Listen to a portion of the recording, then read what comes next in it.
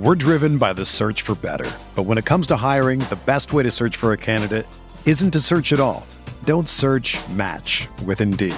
Indeed is your matching and hiring platform with over 350 million global monthly visitors, according to Indeed data, and a matching engine that helps you find quality candidates fast. Ditch the busy work. Use Indeed for scheduling, screening, and messaging so you can connect with candidates faster. Leveraging over 140 million qualifications and preferences every day, Indeed's matching engine is constantly learning from your preferences, so the more you use Indeed, the better it gets. Join more than 3.5 million businesses worldwide that use Indeed to hire great talent fast. And listeners of this show will get a $75 sponsored job credit to get your jobs more visibility at Indeed.com/Blue Wire.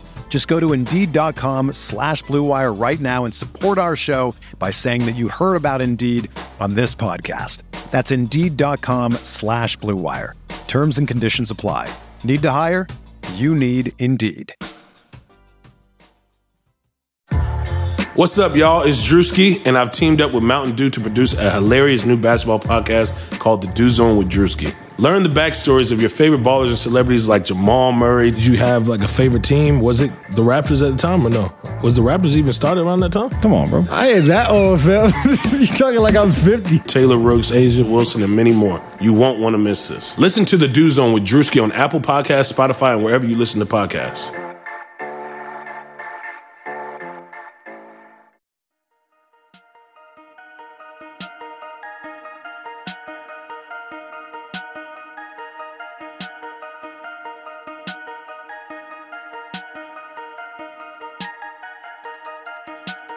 Light Years podcast, we're back. This is my favorite podcast, Sam, because last season, usually we get some good feedback, sometimes some bad feedback, whatever. Last season, we did this pod, and we got only good feedback, which I was kind of surprised about because I'm a big fan of their podcast, and I just had no idea how many other fans that they had. So I appreciate you guys jumping on, Ben and Sharp. Yeah, man, it's great to be here. It's always nice to visit with like the beating heart of Warriors Twitter and the evil empire, and so I love getting sort of like an up close look at your process. I have some things I'm excited to discuss with you guys. Yeah, it's like this is becoming an annual thing. We pod together in October and pretty much discuss how much we hate KD all together. It's just it's a great time. Well, look, I'm just glad it's happening because the last time I saw Andy in person, he was having a nervous breakdown during the playoffs because I think Steph missed like 4 straight shots, maybe the first time in his career, and Andy was hyperventilating. Then the next time I saw Andy, he was in his living room looking like he had licked an entire pack of stamps, turning his living room into like Coachella, just dancing like crazy with all of his friends in a semicircle around staring at him. And I just didn't think we were going to get to this moment, Andy. I thought you probably would have retired and lived a good life by now, that big mogul life. But it's good that you're still around and kicking. Listen. You were one of, I think, about 4 people on press row that turned back when Steph, I think what did he shoot it like off the backboard? Did he airball it hit front rim in one of those shots? I think it was game 6. And I was pretty shook. I'm not gonna lie. It was one of those things where I think Matt Moore was dancing and celebrating too when that happened. So he was for sure real happy. And so he turned around and he just, oh man. So it was a great night for the first 12 minutes, and then Clay saved their ass. So it all works out. Yeah, can I just say, taking it back to KD for a second. Or an hour. Well, yeah, maybe an hour. But I do want to start with sincere admiration for both of you guys because I wasn't sure how you were going to handle another boring Warriors finals. But for about 2 months this summer, both of you became full-blown Kevin Durant stans, and it was a great little twist. It was like you needed a challenge, and defending KD was the only mountain left to climb. And so, Andy, in particular, you were just like completely off your ass defending KD for 2 months, and every time you would pop up, I would laugh my ass off back here on the East Coast because I knew you were doing it almost entirely out of boredom. Yeah. See, Andy's inspired by Johnny Cochran and all the great legal minds of our time. He's just trying to pick cases that are difficult. It was amazing. It was really great. Sharp, don't give him too much credit though, because when these rumors were coming out about Kevin Durant might go to the Knicks or whatever, and I know you dipped your toe into those rumor waters and tried to stoke KD heading out of town next summer. I saw Andy flip right back around, straight to pure Steph stan. This guy was giving Kevin a firm handshake on his way out. Hey, Kevin, thanks so much for your contributions. You have the right to pick any team you want to pick. Feel free. You have your free agency. Don't be afraid to pick a different team. I mean, it is ridiculous how you guys treat a two-time Finals MVP. You're ready for him to be out. Just admit it. I mean, if you had your druthers, you would trade him for nothing next summer. You just dump him and just take the cap space, wouldn't you? Seriously, I want to know, as true Steph believers, is part of you excited for what would happen if KD just bounced next summer? Obviously. Sam. So I go back and forth. 50%, I'm excited to see Steph just go back to the Steph show every night. I don't care if he goes 6 for 30 one night. Just chuck. But the other part of me is the pragmatic side, which is, Steph's 30. He's going to be 31. He's going to get older, and he doesn't need to have that kind of an offensive load going into his mid-30s, because we're just going to end up killing him, and that's going to be much sadder than any other scenario. My thing is, if KD stays, I'm going to assume that Draymond probably won't stay. This is not sourced. It's just an assumption that they'll probably not pay Draymond, and Draymond will get all upset and he'll leave and go to the Lakers, which is kind of what I'm assuming. Yeah. A bold guess. So if that happens, you're going to see a lot more. So this is kind of like a bailout answer. You're going to see a lot more Steph and KD shooting that they'll actually, instead of Draymond dribbling the ball up and picking who to choose from, it'll be Steph and KD coming and jacking shots up. So I think the worst, the quote unquote worst, is behind us, guys. I think your turn, my turn, Steph KD, a dynasty is behind us. Now, a season or 2 seasons from now, when Draymond is gone, that you're going to see. And they're going to be a little bit older, Steph and KD, and the teams are going to get better, like Sharp Celtics and Sam Celtics. Yeah. When that happens, you're going to see those guys have to score 35 points to win an NBA Finals title. So that's going to be more fun. I'm ready for that. But at the same time, if KD wants to play for James Dolan and wants to make that decision, I'm all good with it. Because then Lakers will have no choice but to bring the band back together, meaning they'll have to run Steph, Clay, and Draymond back, and maybe some DeMarcus Cousins on a longer contract after a good year playing with Steph. So who knows? So where does the ring accumulation kind of factor into this? Because you guys are just talking personalities, you're talking style play, you're talking touches, and I think you're spoiled rotten. I mean, you guys have won so much here over the last 4 years. This is how you think after 3 titles. That's what I'm saying. So doesn't some part of you... The winning is assumed. Now it's about how they win. Well, but how many they win too, right? You guys aren't just sitting here getting greedy saying we need to win 7 or 8. We have to do whatever we can to keep KD happy so this thing can keep going. Or are you so confident in Steph's abilities that there will be no drop off if KD leaves? I'm confident there'll be no drop off. Now it depends what they do if KD leaves. Let's be real. I was waiting for that one. I was insane. Sam going with this one. They'd have to build a different type of team. It'd be interesting, but it's also, my first choice is he stays and they win another 5 rings, and Matt Moore just gets more and more agitated during every Warriors game on Twitter, and it just makes me laugh. That's my best case scenario.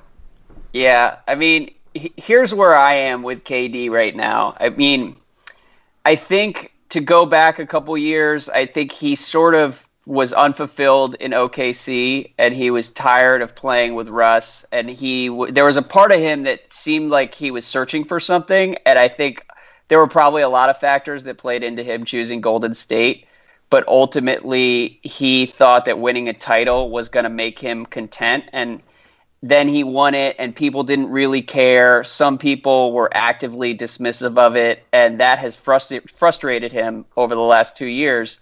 And now it's like he's more restless than he was even in Oklahoma City.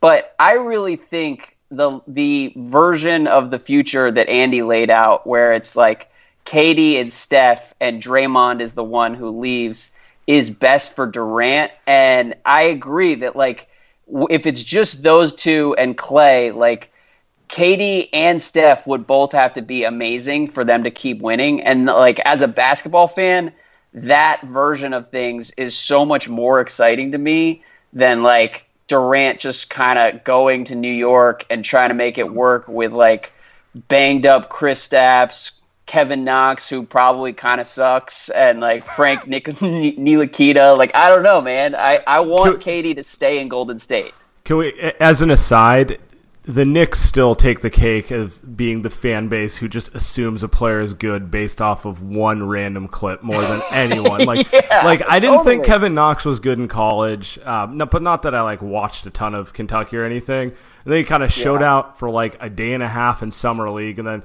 next thing you know, and it's like, well, he's a future superstar. It's written in the stones. You know, it's going to happen. It's dangerous. Yeah, he's probably not as bad as he looked at Kentucky. He did kind of surprise me this summer, but, like, let's slow down before we start factoring him into potentially swinging the Durant sweepstakes.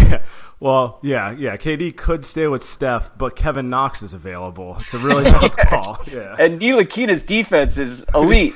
Yeah, exactly. Hey, can we walk through this hypothetical, though? Let's say Draymond is out of the picture, like Sharp's saying, and Andy's already speculating that Draymond goes to the Lakers. How do the Warriors fans handle that when it's Warriors, Lakers, every single one of them? They'll probably play on Christmas twice because the NBA would be trying to milk that, as much as possible. They play, like, the 9 a.m. game and then, like, the 12:30 game. But how do you treat Draymond in that scenario? And then if they don't look as good, who gets blamed? KD? Like, isn't that a pretty bad spot to be in KD's shoes as the guy who kind of chased Draymond off? Because you guys love Draymond. No, I think it's Lacob. I think Sam would agree. I think it's Lacob that'll get the heat because I think if he leaves, it's money. And I don't think it'd be like KD is kicking him out. It'd be like, all right, well, KD gets his mat because he's KD, right? Steph already has his. Right, and Clay gets whatever he gets. I don't think he cares that much unless he's super, unless they give him, like, 80 mil or whatever, unless they offer him that. I think Draymond's the one they screw with, and I think Lacob gets that blame. And I think that the fans, it's just smarter fans out here. I disagree with you a little bit. I think there's no way that Draymond has an amicable exit if he was to leave, and there will be some. There'll be enough quotes that people will just be going off of full emotion, So, like, he'll go like 3/4 Jimmy Butler, or are we saying like a full Jimmy Butler, or like put this on the scale for us? And then you got to factor in he's beloved by the Oakland Warrior fans. But then they're moving over to the Chase Center, so it's going to turn into this whole East Bay versus City thing in the Bay Area. Wow, it's going to be quite frankly the type of thing Andy and I both just roll our eyes at whenever we see it on the timeline. So, that's my least favorite rivalry I see all the time. So the sweater vests are going to be like, well, we don't really need Draymond. People called him the Hard, but he wasn't really the Hard. It was really all about Steph's talent. That's what the sweater vest contingent's going to be saying. Absolutely. That's awful. I don't want that. I'm going to pivot into that too. I'm gonna get myself some pink sweater vests. It's just Patagonia Esfandiari is ready. Exactly. Oh my goodness. One of the things I've enjoyed most about following you guys over the last like 3 or 4 years here is there's obviously like 12 months of Warriors takes and just like the most arrogant shit on the internet. But then also Sam sprinkles in these little takes on the San Francisco housing crisis every couple hours.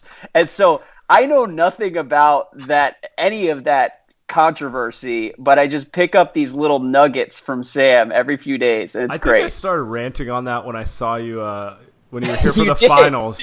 We're walking somewhere in the city, and then I just started pointing to places that they refused to build housing. Yeah, Andy's got used to just kind of like zoning me out and like playing on his phone when I do that. So watch out, Ben Carson is coming for your job. eventually the Warriors are going to remain relevant long enough so that I will understand exactly what's happening in San Francisco from following you. Okay. But wait, one more yeah. KD thing. One more. Yeah, KD I was gonna go thing. back to that. I was because I'm in all honesty, I feel bad for him. The standing. I do too. Because with KD, it's like he sees everything everyone tweets, right? So subconsciously I was like, you know what? Maybe if I stand for the guy, he'll love it. He'll want to stay. Doesn't matter. He doesn't really care about that love, however much that he gets online, right? It's more about like how much of people hate him, I guess. And so I feel bad just because it's like he came here to win and he's won, but you've got people on other teams, guys like LeBron who have turned losing into somehow winning nowadays in 2018. So it's like, he's kind of stuck in a situation where it's like he can win and he can win the next year and he can win the next 2 years.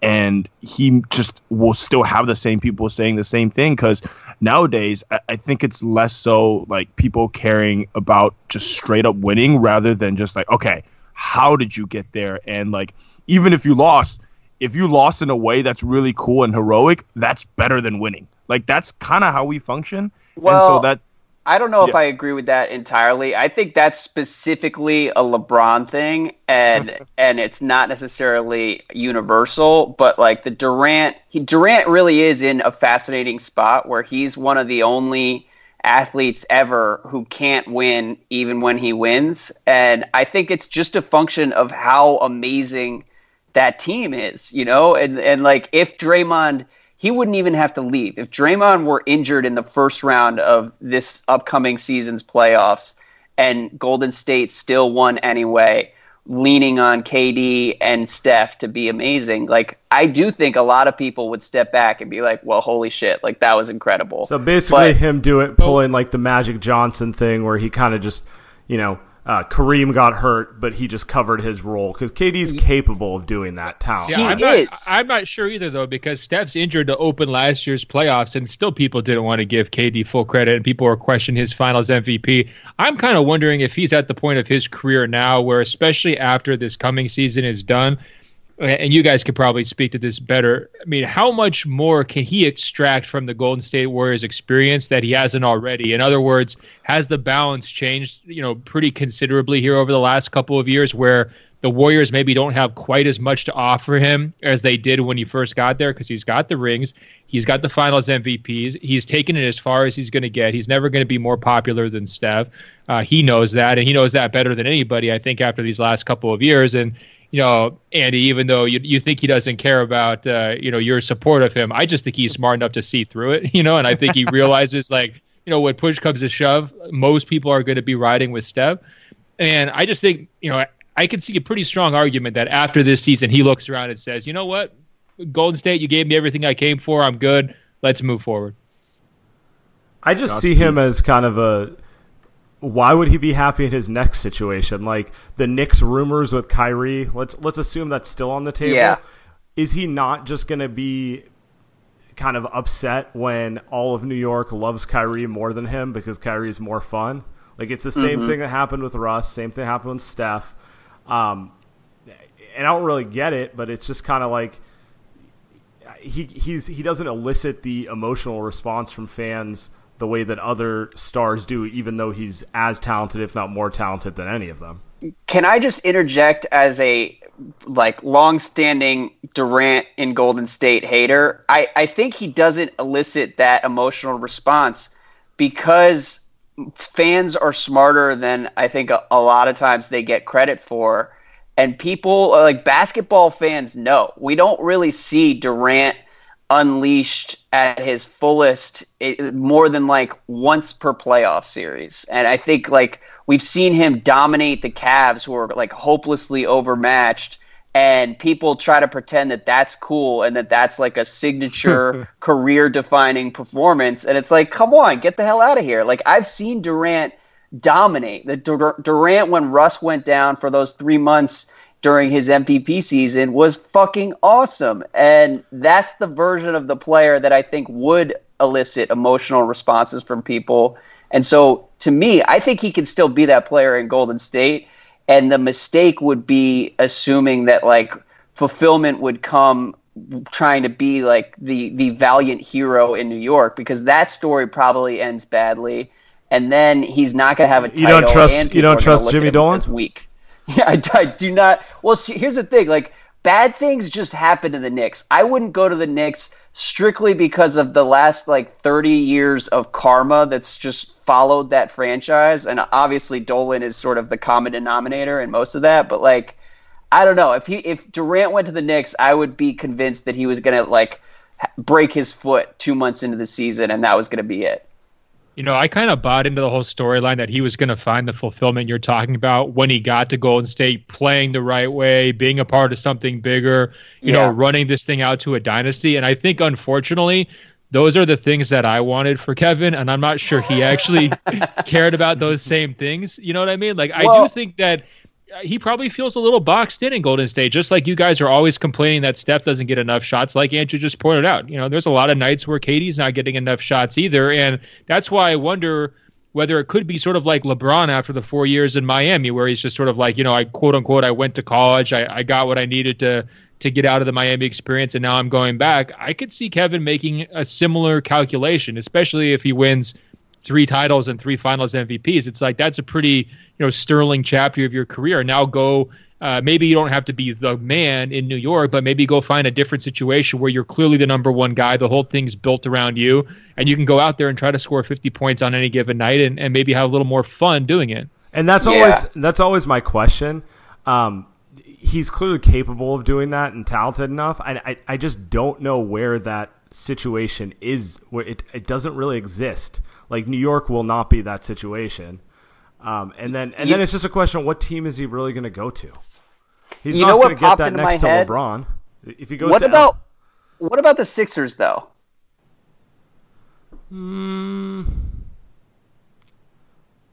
Maybe. I mean, Joel is going to be more loved than he is. It's going to be Steph part 2, they're going to be chanting trust the process and MVP when Joel's at the free throw line. Kevin's going to be looking around like, come on, man. Come on.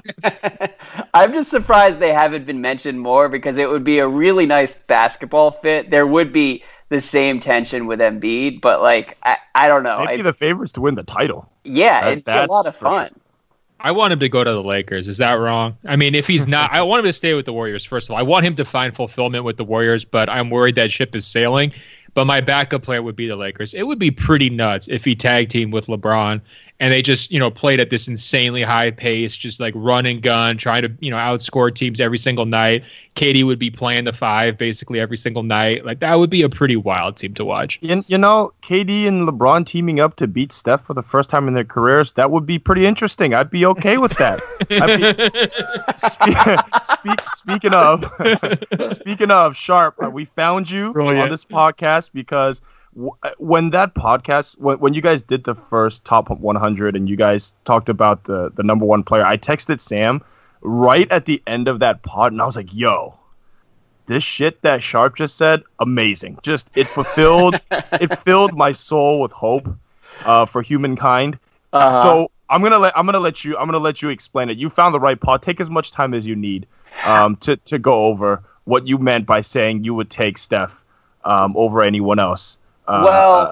Here's it's hard, because what I said specifically was that I would take Steph if I were making my own list, and it would be hard for me to put Steph at number 1 on behalf of Sports Illustrated, because I think objectively speaking, Steph has injury concerns that complicate his value if we're using Ben's rubric for ranking players. But to me, he's been so explosive and such a good teammate, and the system that he creates is more valuable than anything else that guys are generating. And part of it for me is that I think LeBron has become a little bit overrated over the last few years. Ooh, beautiful. Beautiful. You're in a safe space. Keep going. I know. I'm in the safest possible space for these takes, but I think that defensively he's fallen off, and offensively he's basically playing a rich man's version of what Russell Westbrook has been doing in OKC. and getting killed for the last 2 years. But like when LeBron does it, it is just like, holy shit, this guy is the greatest to ever play the game, and we all need to bow down. And like, to me, that just rubs me the wrong way. I don't think he is. I think he turns everybody into like Channing Frye, who not playing the game. Not playing the game purely. Not playing for the love of the game the way Kobe used to, the way Jordan did. It's all about... Look, LeBron is in an amazing phase of his career. I think it's the most entertaining phase of his career, but I also think that people are too often conflating entertainment with effectiveness, and it's fine. I think LeBron's the second or third best player in the NBA. But so, Sam and Andy, I'm going to jump in here. I need your guys' help because, as you know, Andrew has this persistent problem with hedging and like trying to play both sides and getting all political. And, you know, he's just laid out this very strong anti-LeBron case for not being the number one player. And yet, when we put a gun to his head and I say, if you were running the list, who would be number one? He says LeBron. So I need you guys to bolster this argument for Andrew, so he could be more comfortable with what his heart's telling him and what I think his mind is telling him too, which is that he thinks Steph's the best player on the planet. Like, you guys need to like kind of just coax him, you know, like give him the push so that he doesn't like, you know, sit up here on the diving board afraid to jump up. Listen, Sharp, it's all right. We understand the type of backlash that you get from the media when you come out with facts like this, you know? Like, just I mean, let's we applaud you for not being impressed by him bullying DeMar DeRozan and rookie Jason Tatum and writing that off as if that's some grand accomplishment. We applaud you. Well, I appreciate it. It was like we were living LeBron fan fiction for a couple months last year, and it was fine. Again, it was really great. But the thing is, I think everybody as a basketball community, we all just want to appreciate LeBron, and that's a totally rational impulse. But to be fair, Ben, I actually chose 3 number ones. I said Kevin Durant would be number one if he had gone somewhere other than Golden State. Steph would be my heart's number one, and LeBron is the politically correct answer.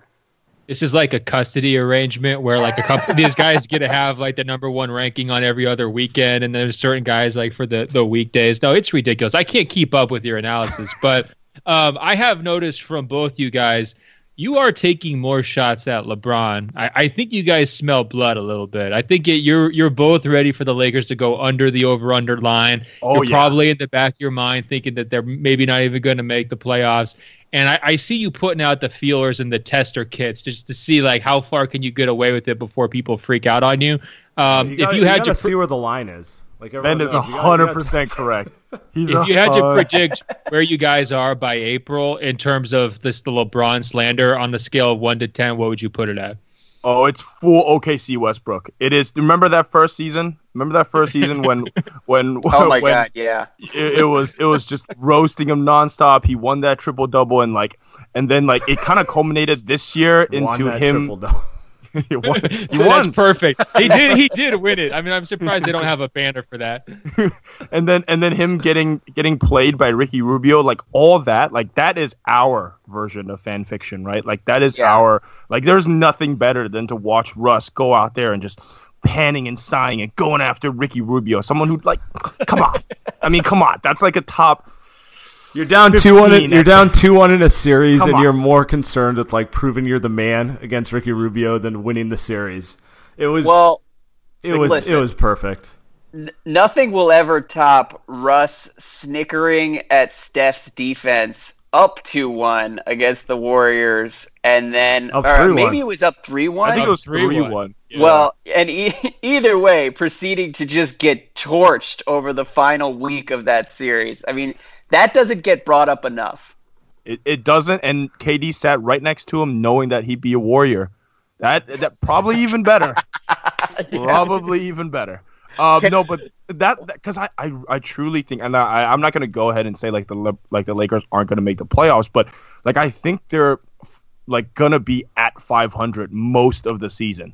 And near the end, they may end up winning 43 or 44 or 45 games, but I mean, it's not the bottom 2 or 3 spots in the West are that great this year, I don't think. But they're not going to be good. Like, you're playing JaVale McGee 30 minutes. I was scared when JaVale McGee played 3 minutes and he would fall down on Steph's knee. Right? Like, what are we talking about here? Like, can you imagine him jumping around him? Brandon Ingram, that guy's a stick. Am I the highest on him? Because I'm willing to bet the over. I think they hit 50. Really? I like them. Whoa. I think they were going to be 500 without LeBron anyway. So I think they were on the rise.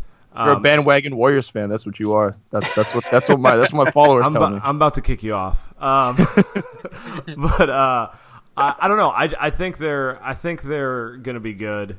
I think it's going to be insufferable because anytime they win 2 games in a row, it's gonna be pushed as if they're on like a 30-game winning streak. So it'll be exactly like all the LeBron stuff that you were discussing earlier, where like everyone wants to appreciate him and they feel bad about kind of everything that happened in 2010-11 with the Heat, that they overcorrect to a point that it's equally insufferable. Yeah, and I don't want to overcorrect to overreact, let's say, to the Lakers' optimism that's out there, because my gut is that this team wins 39 games and LeBron doesn't finish the season and just waits it out until July. And I think my head is saying they're going to win 44 or 45 games and finish in 7th place. But I don't know. I think the one thing that is kind of fun about this Lakers season is that nobody has any idea how it's going to go. The JaVale factor is what gives me more pause than anything else, but I think they could easily get 6 weeks into the season and trade for a big man who isn't JaVale and suddenly look a lot more interesting. So I'll hedge and be lame and say 45, but it's going to be a mess. And can I say one other thing on LeBron slander? If I were a Warriors fan who was also invested in slandering LeBron, I would bring up more often than I think you guys do. And granted, the 3-1 lead was a major L for Golden State. But to me, the Draymond suspension was so shady that whole thing was kind of tainted, and certainly that's how I would sell it if I were a Golden State fan. They've got so many untainted rings, they don't even need to bother with that answer. I think that's it. I think that it's just sort of apathy because they're winning everything else. I love how Sharp came in here and is giving us food. Essentially, he's just giving us this. I do wonder sometimes, Ben, when Sharp is on some of his takes and rants, I sometimes wonder what your expression is when he says stuff like 39 wins and LeBron isn't going to finish the season. I love it. I love it. No. I'm all for it. I mean, I've got arched eyebrows right now. There's no question about it. But I also think he plays to his base, guys. Come on, I call him the grease pig for a reason. He's going to go on some lake. He's going to go on a Lakers World podcast in 2 days. He's going to be talking about how he loves the old money, traditional. Ingram. He's going to be talking about George Mikan back in the day. He's going to be saying that Magic doesn't get enough credit in the GOAT conversation. I mean, all right. So he knows how to play to you guys. But wait, would you dispute that there's at least a possibility that things go sideways? We've seen LeBron check out before. Guys, Sharp, he's going to finish the season, man. Come on. He played 82 games last year. He's not going to just go to the Bahamas in February and call it good. I think he's going to play it out. He's done that 3 of the last 6 seasons. There's a non-zero chance. Yeah, he's taken some mid-season vacations. Yeah, you're just trying to construct a scenario. Yeah, you're trying to construct a scenario where Ingram is their best player. I could see your mind working because it's your real BFF there, Brandon Ingram. That's right. No, I think they're going to make the playoffs. Isn't it a bridge too far for real, Andrew, to just imagine the playoffs without LeBron? And let's picture the backlash, not even just from these guys, but I think the entire NBA blogosphere would turn into this Warriors World corner if LeBron misses the playoffs. Don't you think it would go from 0 to 100 in terms of LeBron? You really don't think there would be a huge backlash to his legacy if they miss the playoffs? people love LeBron. People want to love LeBron, but they love to make fun of losers too, though. And he hasn't been in that category in a long time. Remember how much fun people had in 2011? It was a freaking haters barbecue. Okay, yeah, but fans are smarter than they get credit for, and I think everybody understands that JaVale McGee is JaVale McGee. Lonzo, I think we're going to get a couple months into the season, and there's going to be sort of a reality check on what Lonzo is. And really, Ingram and Josh Hart are the only good players on that team, apart from LeBron. And Lonzo is good in a kind of he does all the little things kind of way, but he has a lot of holes in his game. And so, LeBron is dealing with a serious challenge, and if he fails, I don't think that many people are going to hold it against him. I do think they're going to make the playoffs because the bottom of the West isn't quite as crazy as some people make it seem. I mean, I think the West is pretty stacked still. Yeah, I mean, if the Wolves fall out, let's assume when that happens. When the Wolves fall out, they're already out, man. It's done. Yeah, I don't know. If you had asked me in July, I would have said there are 11 playoff teams, and now I don't know. I think there are solid 8 or 9. Well, we got to talk about that's the next topic. We got to talk about contenders because I'm on the sharp side, obviously, of Houston. It was a 7-game series, but it wasn't a 7-game series. Mm-hmm. And now that they've cheapened up and let Ariza walk away and signed some dude named James Ennis, and some other guy, Michael Carter-Williams. I didn't even know I thought he was in China. I thought he was scoring 30 points in China off just all layups. He's on the NBA. He would be, actually, if Jimmer can drop 40. So now I'm a little bit confused. They seem to be the second, the number one contender to the Warriors, but I don't know. I kind of feel like the Raptors, the Celtics, and even the Sixers have a better chance of knocking them off. But I don't know, Ben. I feel like every time I hear you, fool's gold. I don't know what you see in the Raptors. All right. I don't know what you see in James Harden in the postseason. Well, it's the same thing. Guys, come on. Say, Andy, this is what I'm saying. You were sweating bullets in the middle of that Western Conference Finals. Now you're going to come talk tough when you have a couple months to think about it now. They had you back against the wall. You got to give Harden his credit for, what was it, Game 4? When that series was about to slip away from them, he came through in the clutch, man. Did he? But I thought he shot. No. Yeah, he had a big night. You know what? One of the 2 games in Oakland, he had a big night. Andy and Sam, this is a narrative that Ben has invented in his own head, and we just got to let him cook. I've tried fighting the good fight here to bring Ben back to the light, but it is what it is. He wants to believe in James Harden, and so we just got to let him be. Let Ben be Ben. Well, first of all, if we're going to say that Golden State's this all-time team, which they are, and they had an incredible defense, easily the best defense in the entire NBA playoffs last year once they ramped it up, for Harden to be able to get them to a Game 7, and I definitely think his presence, it's not full Steph gravity, but Harden definitely has his own gravity. And then when they needed him in, Game 4, I'm pulling up his box score right now, 30 points. 30 points. 11 on the road 26. in Oracle. 3 for 12 from 3. There we go. But did they win or did they lose? Did they make Andy sweat or did they not? I'm just saying. Plus minus. How many other guys? How many other guys are capable of pushing Golden State to a Game 7? And we have to give Harden credit. I give PJ Tucker all the credit. That was all Jeff Bistelic and PJ Tucker and Trevor Ariza. The defense pushed them to Game 7, and weirdness in the Golden State locker room.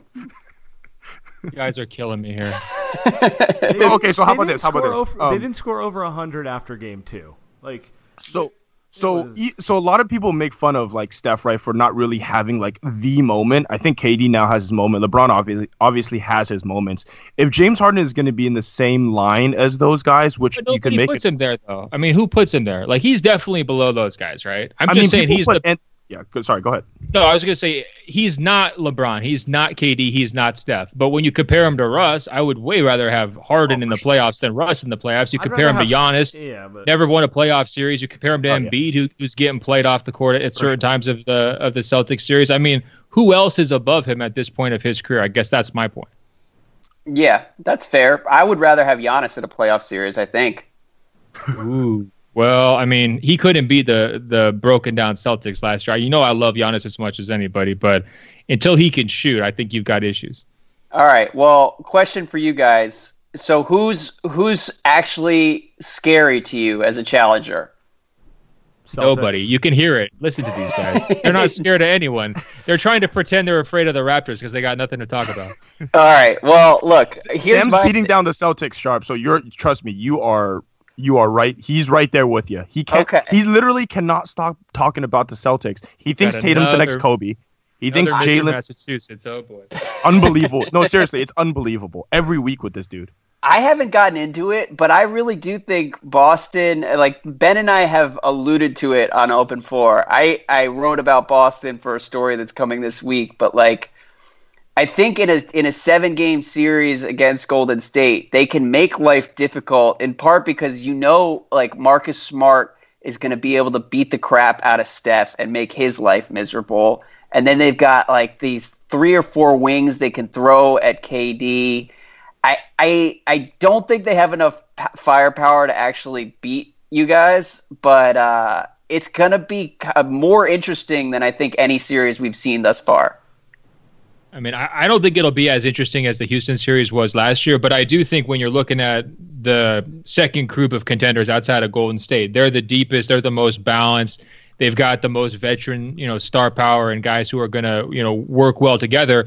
I just come back to this idea. If you put them head to head in a series and you say, how many matchups does Boston win over Golden State? I mean, no more than one when they're putting their best fives on the court, right? Like maybe you can argue, the Iguodala role Boston would have a matchup, but you're taking Steph over Kyrie. You're taking KD over all of their wings. You're taking Draymond over Horford, in an elimination game, format. Yeah. And that's scary to me, right? Like if you're picking players from those squads, I'm taking 3 Warriors players before I'm taking anyone on the Celtics. That seems like that's a problem.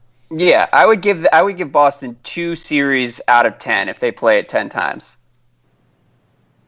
Wait, 7-game series? They're playing 70 games here in your hypothetical world. We're canceling the season. We're just running it back games, all year. Bro, come on. You're like my career mode here over on the microphone. Come on now. Oh, man. I don't know. What do you think, Sam? I got to see how their young guys look this year, but I do think they match up well with the Warriors. And then there's the second factor. Kyrie messes with the Warriors better than anyone in the league. They have issues with him. We know he can score on them when he wants to. And then you got to factor in the Kerr Stevens thing. Kerr's going to sure. The Warriors love to, like, the scenario in which Boston makes it a 7-game series inevitably involves the Warriors overcomplicating things the same way they did against Houston.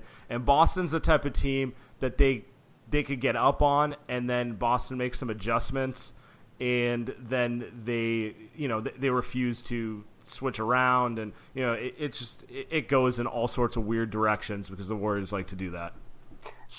That's another good point. Is Stevens was giving you guys trouble when he was working with like Isaiah and Jay Crowder and Kelly Olynyk, and even that was weird. But he could definitely figure out ways to screw with you guys. There's a low key thing to look for too, because when you watch the playoffs last season, it started with KD against the Spurs where he had all the touches.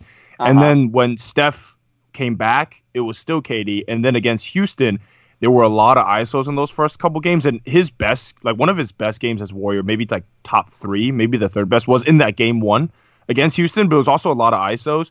And then it kind of put him into bad habits because it worked in game 1. So that's a sneaky thing to look for, because that's something that the rest of the players may not like, because that's not how they play basketball. So that's something that I'd look for. And it's going to be a nice little dance that they have to do, because they're also trying to say, hey, like, KD, we want you back, right? And not necessarily alienate him. So I don't know how Kerr's going to do it. I don't know, like, how KD feels about it. But, like, that could be something where it's a little problematic. But, I mean, at the end of the day, like, Horford's a poor man's Draymond, right? Like I mean, you called Tucker a poor man's Draymond, and that matchup worked out pretty well for them. All right, Tucker's better than Horford, so in the postseason. I'm not really worried about that. I respect that take so much. Anything to diminish Harden, I love it. He's got more help than anybody over here. Jason Tatum and Jaylen Brown are young. That's the other thing as well. Like, that's one thing I wouldn't worry about. Like, if you told me like a year or 2 years from now, I'd be worried. But then who knows if Horford's still going to be on the team or Kyrie's going to be still on the team. So Jason Tatum and Jaylen Brown in an NBA Finals game, like that's not something that you really care about or are worried about. Katie's going to be baptized in those guys. Hey, I'm sorry to be like 50 Cent over here with 21 questions, but I got another one. DeMarcus Cousins, how much do you think in the key playoff moments, whether it's Boston or Houston or whatever else, like how much do you think they're going to go with him like down the stretch of games or playing large minutes versus just rolling out that death lineup like they've done in the last couple of postseasons when they really needed to? Like, are they going to go big or small, do you think? Golliver, you know the answer to that. Kerr's going to ride with Boogie way longer than he should. It's just a given because he'll refuse to make. He won't though. He'll refuse to make the adjustment to spite them, basically because he knows they're not trying hard enough to run the system the way he wants, and it'll turn into this little dance. I think he's going to put Sharp in a tough question or tough position because that's what you want, isn't it, Sharp? Don't you want him to just ride with Boogie whenever it matters and just do it? 5 All-Stars?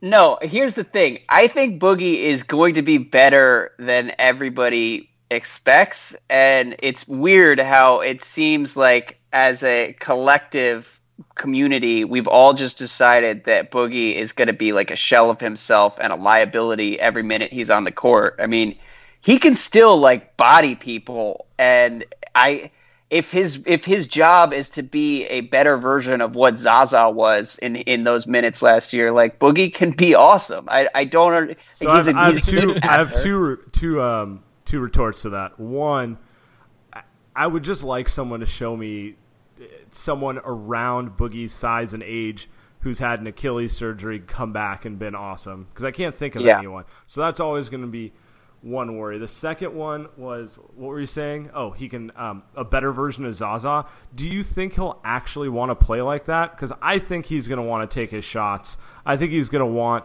to play like DeMarcus Cousins. I don't think he's going to like gracefully turn into, Andrew Bogut or some role player. Like I think he's going to want to be who he is, and who he is pretty good, and it's useful. But there will be games where it's like, all right, why are we? You have Steph Curry and you have Kevin Durant, and every possession is ending in a DeMarcus post up. Why is this happening? Yeah, well, and that's a fair concern. And to me, it comes down to the difference between who Boogie was on the 2016 Team USA versus 2014 at the Worlds with Team USA. Like in 2014, he was awesome. He played really hard. In 2016, he just like didn't really give a shit and had kind of a bad attitude most of the time and wasn't very good. But like, I think if he's bought in to what they're doing, he could be really solid for them. And all I would say is that there's like a 40% chance this works really well, and people are acting like there's like a 5% chance it works really well. You know what the best part of this is that it took us 50 minutes to talk about DeMarcus Cousins. Like, well, that's nuts. That's actually a question I have for you guys. It's like, to me, it's nuts how little anyone is talking about the Warriors as an actual basketball team. Like, there have been KD stories, but beyond that, nobody really cares to talk about what the Warriors are going to be. Mostly, I guess, because it's obvious that they're just going to be the best team in the league again. But, like, can you guys sense a lack of interest? I mean, I'm not particularly interested in watching. I think they like it that way because, like, obviously Kerr loves to draw on Popovich as, like, his mentor. But, like, all the quotes that come out of them is just about, like, long haul and, like, limiting minutes and playing the depth. Like, it's boring to talk about. Like, do I really care to deep dive into, like, the X's and O's of what the Warriors are doing in an October game when I know Kerr's putting out lineups that are like, it's basically more about guys not getting hurt than anything. Like he's he's already said he's not going to play Draymond at his best position. He's probably not going to play KD at the 4 nearly enough because he wants to play KD at the 4 come March through June.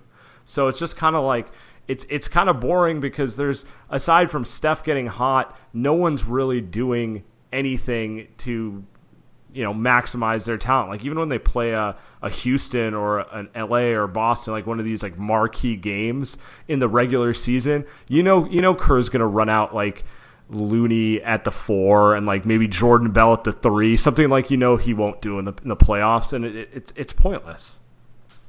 Yeah, I hear you. I mean, are you excited to watch like the Thunder game Tuesday night?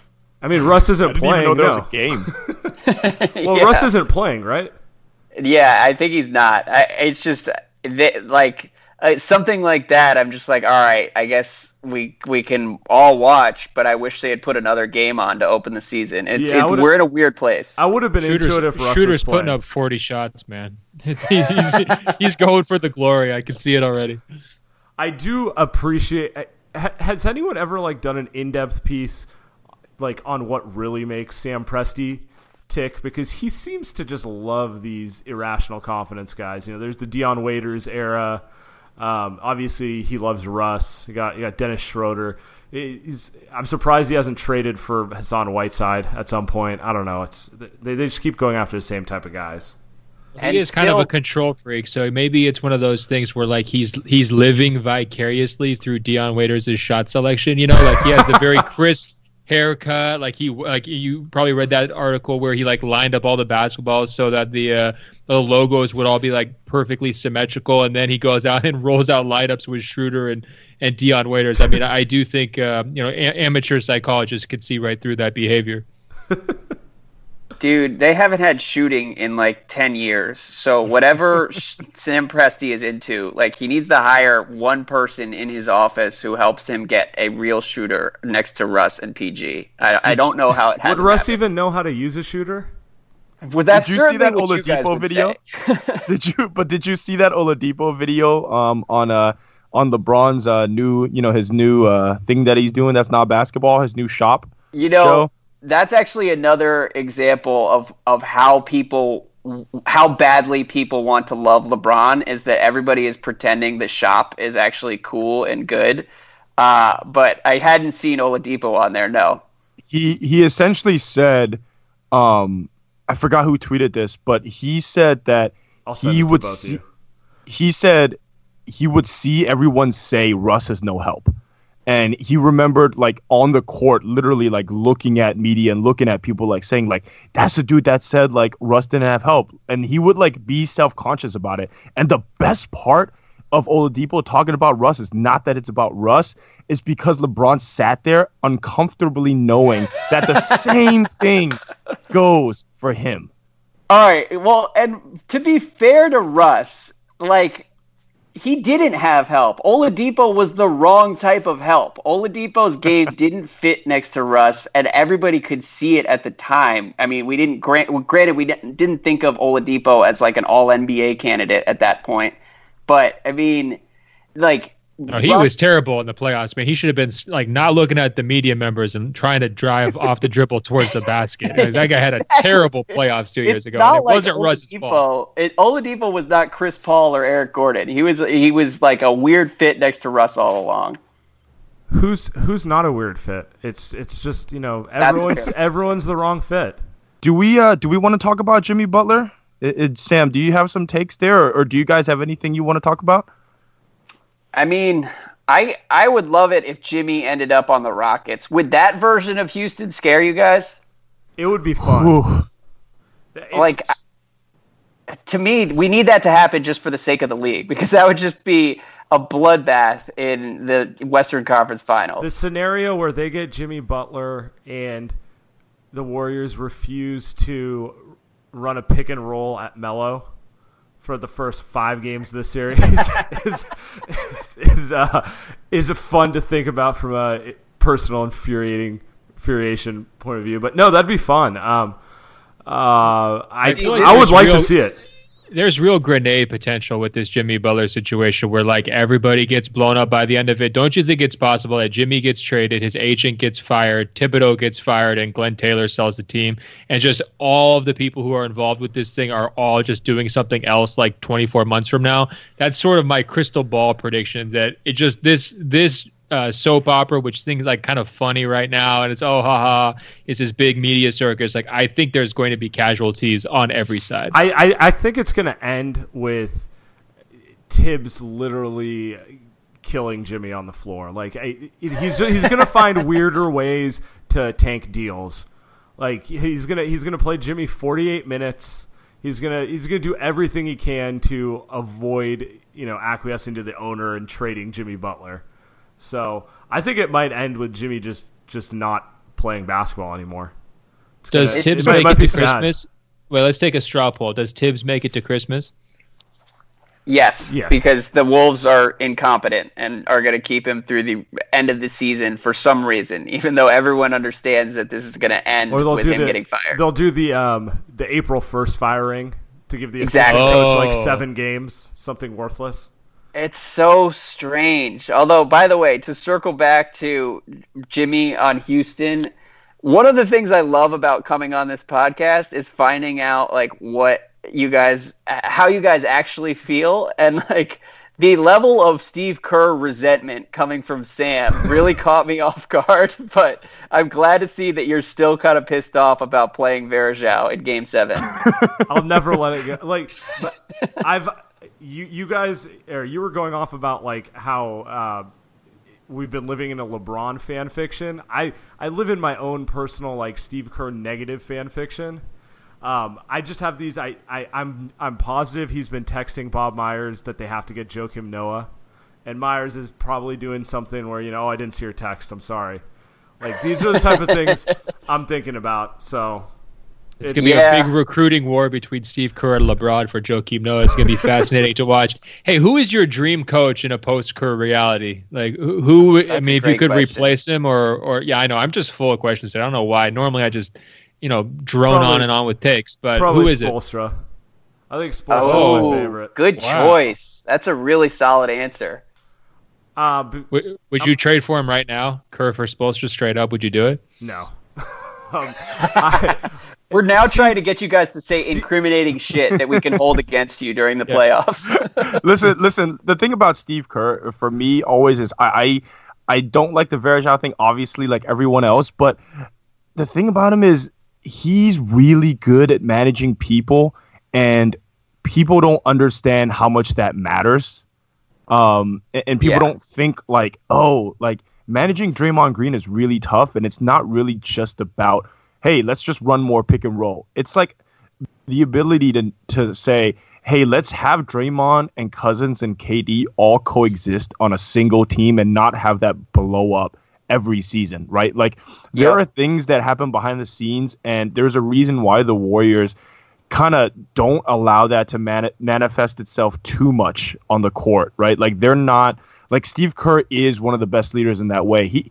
His scheme leaves a little bit to be desired, and I think Sam agrees with me. His in-game adjustments aren't great, but he gets people to like playing with each other and to maximize that's the thing. It's more he does the Phil Jackson game within the game thing, maybe more than any other coach.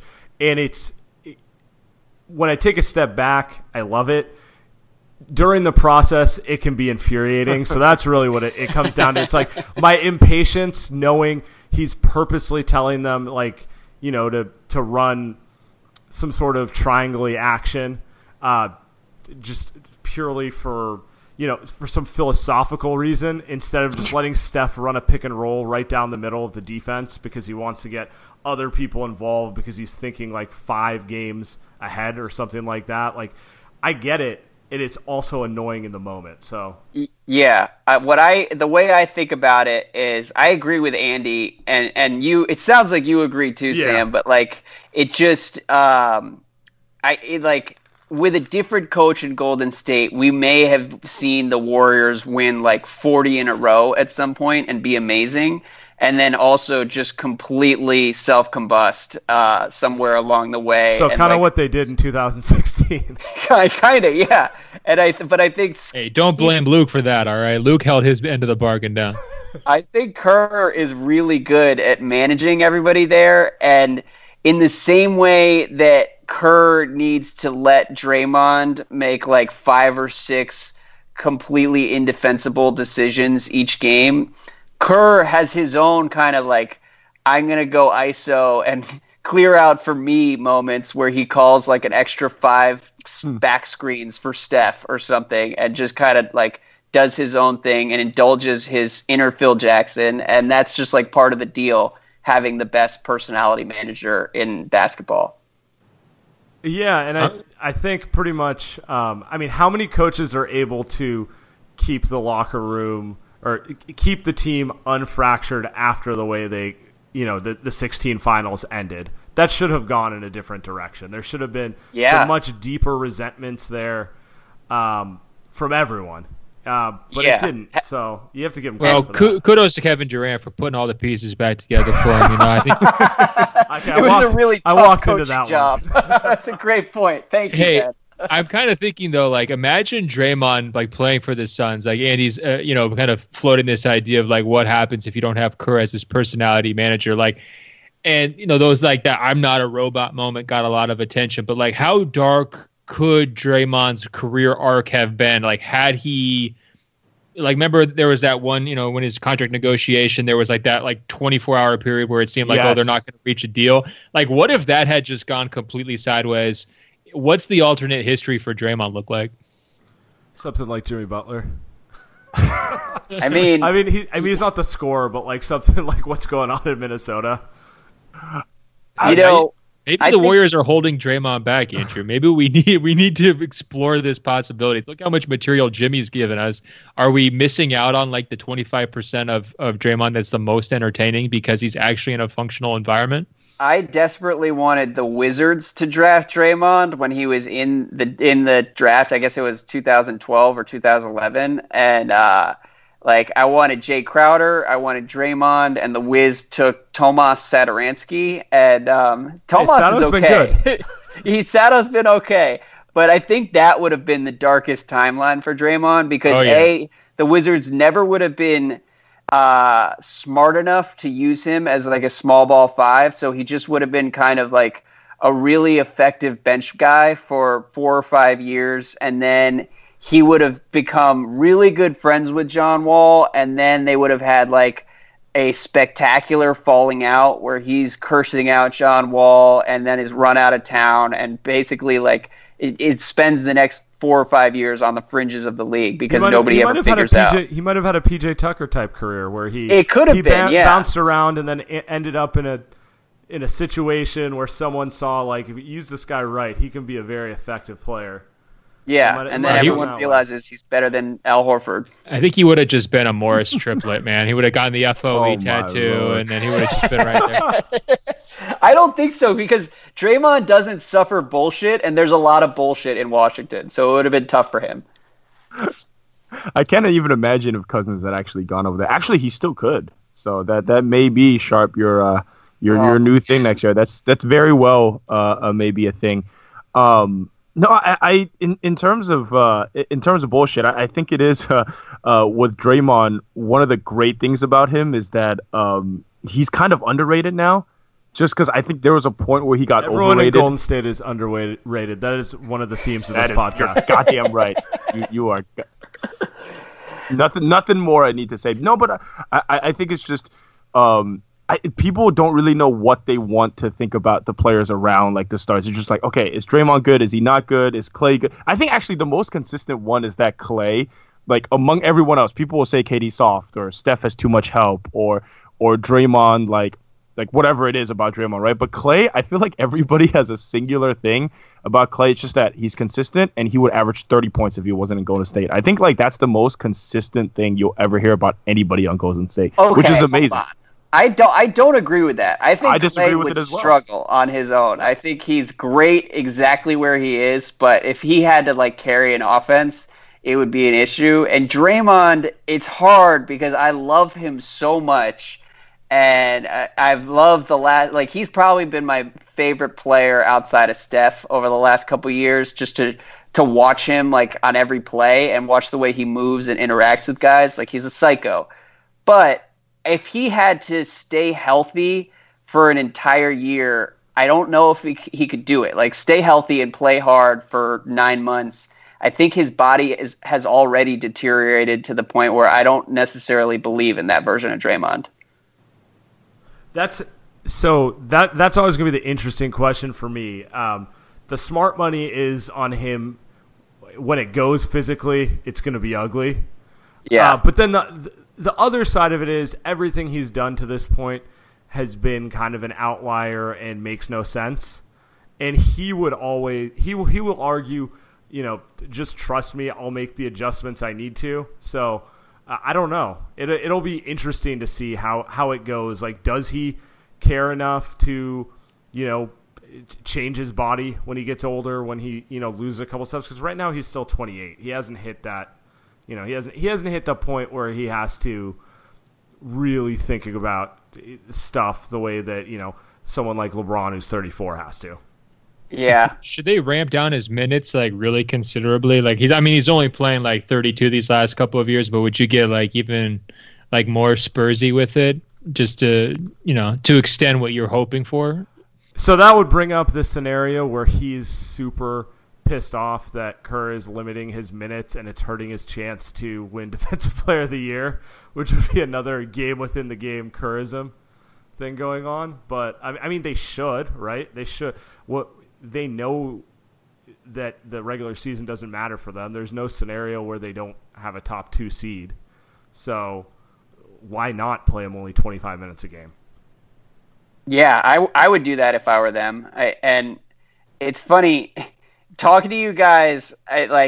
Coming into this podcast, I thought the most entertaining scenario would be jettisoning Draymond this summer and then having KD and Steph take on Draymond and LeBron. But I think it would be even more fun to watch Draymond stay behind in Golden State while Durant goes to LA. And then the 3 Warriors look at KD and Draymond comes out and he would definitely give an interview where he says Durant's never a real Warrior. It would be amazing. He would say something like, "You're never gonna win without me," yeah, or something. It would be so good. I think that's what we should all be rooting for. Hey, you guys got predictions? I know everybody's picking the Warriors to win it all, 16-0. I know, but you guys have some bold hot takes that you want to give before we head out of here? I mean, you guys have made the league so boring that title predictions aren't even a thing anymore. I'm sticking with the Warriors. In 4 or Warriors in 5? Give me your take. Yeah, I've got Warriors in 6. I think the Celtics are going to push them to 6. That's so hot, scorching. Let's bring out Charmin's top take. They had some takes. It's Warriors over Celtics in 6. God, I'm just giving him a hard time because I don't know how you could pick anything besides Warriors Celtics at this point, unless you're predicting health injuries for Boston. I don't really see a strong case for Philly. Like, did they make such a leap this summer that they're going to be better than a fully loaded Boston? And then Toronto. I saw Ben Simmons took a 3 on Instagram. They'll be good. Oh, did he? Wait, in a game or was it a practice 3? It was a practice 3. Come on, Sharp. Dude, baby steps. God. I think Toronto, it's always side-eye skepticism for what they're up to up there. So I don't know. I feel like you're reaching or you're trying to stir up controversy if you take anything else besides that. Who do you guys have winning MVP? Oh, LeBron. This is one of the seasons where it's just people are gonna. Yeah. No. But Sam, go ahead. I'll let you make your LeBron case. I mean, have you watched the wall-to-wall Laker coverage and just general propaganda that's going on right now? LeBron-aganda? I sure have. I've been a part of it. I'm a glorified LeBron video blogger at this point. But no, I think LeBron's going to win it. I mean, I think you hit the nail on the head. But people want him to win it because it's been 4 years since he's gotten one, and he's been Finals MVP in there and carrying these teams, and people love the hero worship stuff. He's also going to pass Mike on the all-time scoring list. That's going to be a solid month of build-up before that happens. Wow, I didn't know that was happening this year. I said this to Andy earlier, but like, there's no scenario where Giannis getting the Bucks to 55 wins, which would be a big accomplishment for them, is going to be good enough to get an MVP over LeBron getting the Lakers to like 46 wins. You know, like, the only scenario where someone wins that MVP away from LeBron is A, if LeBron, you know, goes on vacation like Sharp thinks, or B, like, someone like the Bucks win 60 plus games. No one saw it coming, and Giannis has this like real coming out party type of thing. You know, like how Houston won 65 last year. It was a point where you basically couldn't look past what Harden was doing. That's the only way someone's taking it. Yeah, I think if like the Celtics, let's say they actually won like 65, that's more reasonable than any of these other teams. Right. And then it turns into like this Kyrie versus LeBron MVP debate. I could see a lot of people rallying around Kyrie on that one, almost like a redux of, D Rose versus LeBron a few years ago. Just because, hey, he's won more, he's better for his team's culture. He's helping his teammates out. They're playing at a higher level. I could see maybe that argument, but I'm with you on the Giannis versus LeBron, or Harden versus LeBron, or Russ versus LeBron. Any of these other guys who are sort of playing martyr ball, I feel like LeBron's like set up the deck so that he will win that kind of apples to apples comparison this season every time. Yeah, I want to make clear that I do like LeBron at the end of the day. I think some of the conversation around him gets a little weird sometimes. Classic qualifying, just trash him for 45 minutes. Well, no, we've been in a safe space where we can be very honest about how some of this has played out with LeBron over the last few years. But I do like him, and I admire everything he's done off the court. I think some of the entertainment stuff is a little not shady, just like it's not as good as I would want it to be. But he needs to win more than 45 or 46 or 47 games to be taken seriously as an MVP candidate. Like, there are going to be other good players who have great years. Are people going to vote for Anthony Davis getting the Pelicans to 52 wins over LeBron getting the Lakers to, let's just say, 7 less wins? Like, that's not a big difference between, like, oh, wow, he got him to the 3 seed, but LeBron got the Lakers to the 6 seed, you know? So, if the Lakers add 15 wins and the Cavs lose 15 wins or 20 wins, potentially, don't you think that that's going to overwhelm whatever Davis does? I guess so. The Lakers, if they're in 6th or 7th place, and Anthony Davis, let's say he gets the Pelicans to 3rd place, Anthony Davis will have as good numbers as LeBron does. And, I mean, like, at that point, give it to Anthony Davis. I don't know why one of these other guys, like, who's not won an MVP, so like an AD, a Giannis, like guys we know are good enough to win an MVP at some point. I think they need to take their team truly to the next, to like the way Steph did in 14-15 or Harden did last year. Like, I'm talking 60 plus wins, because the difference between them taking them to a 3 seed, it's pretty negligible. There's a big difference between that and actually going to the top for, like, 65, 66 wins. Yeah, and I hate to say it. I mean, a tiebreaker here is that there's going to be more people in the media sections at Staples Center than there is fans at Anthony Davis's home games, right? And that has to matter, doesn't it? Doesn't that have to factor into this? Like, I mean, I'm not saying it's fair. That's what I'm saying. All ties are going to go to him. All ties are going to LeBron. Maybe you're right. And look, if LeBron wins a crowning achievement MVP, that wouldn't be the worst thing in the world, because he is going to have to be amazing for this Lakers team to be, like, at all respectable. Look, he knocks Mike out on the all-time scorers list, and then he winds up with 5 MVPs just like Mike. I think that story writes itself, doesn't it? Everybody, like, especially the voting public, can get behind that, right? Yeah.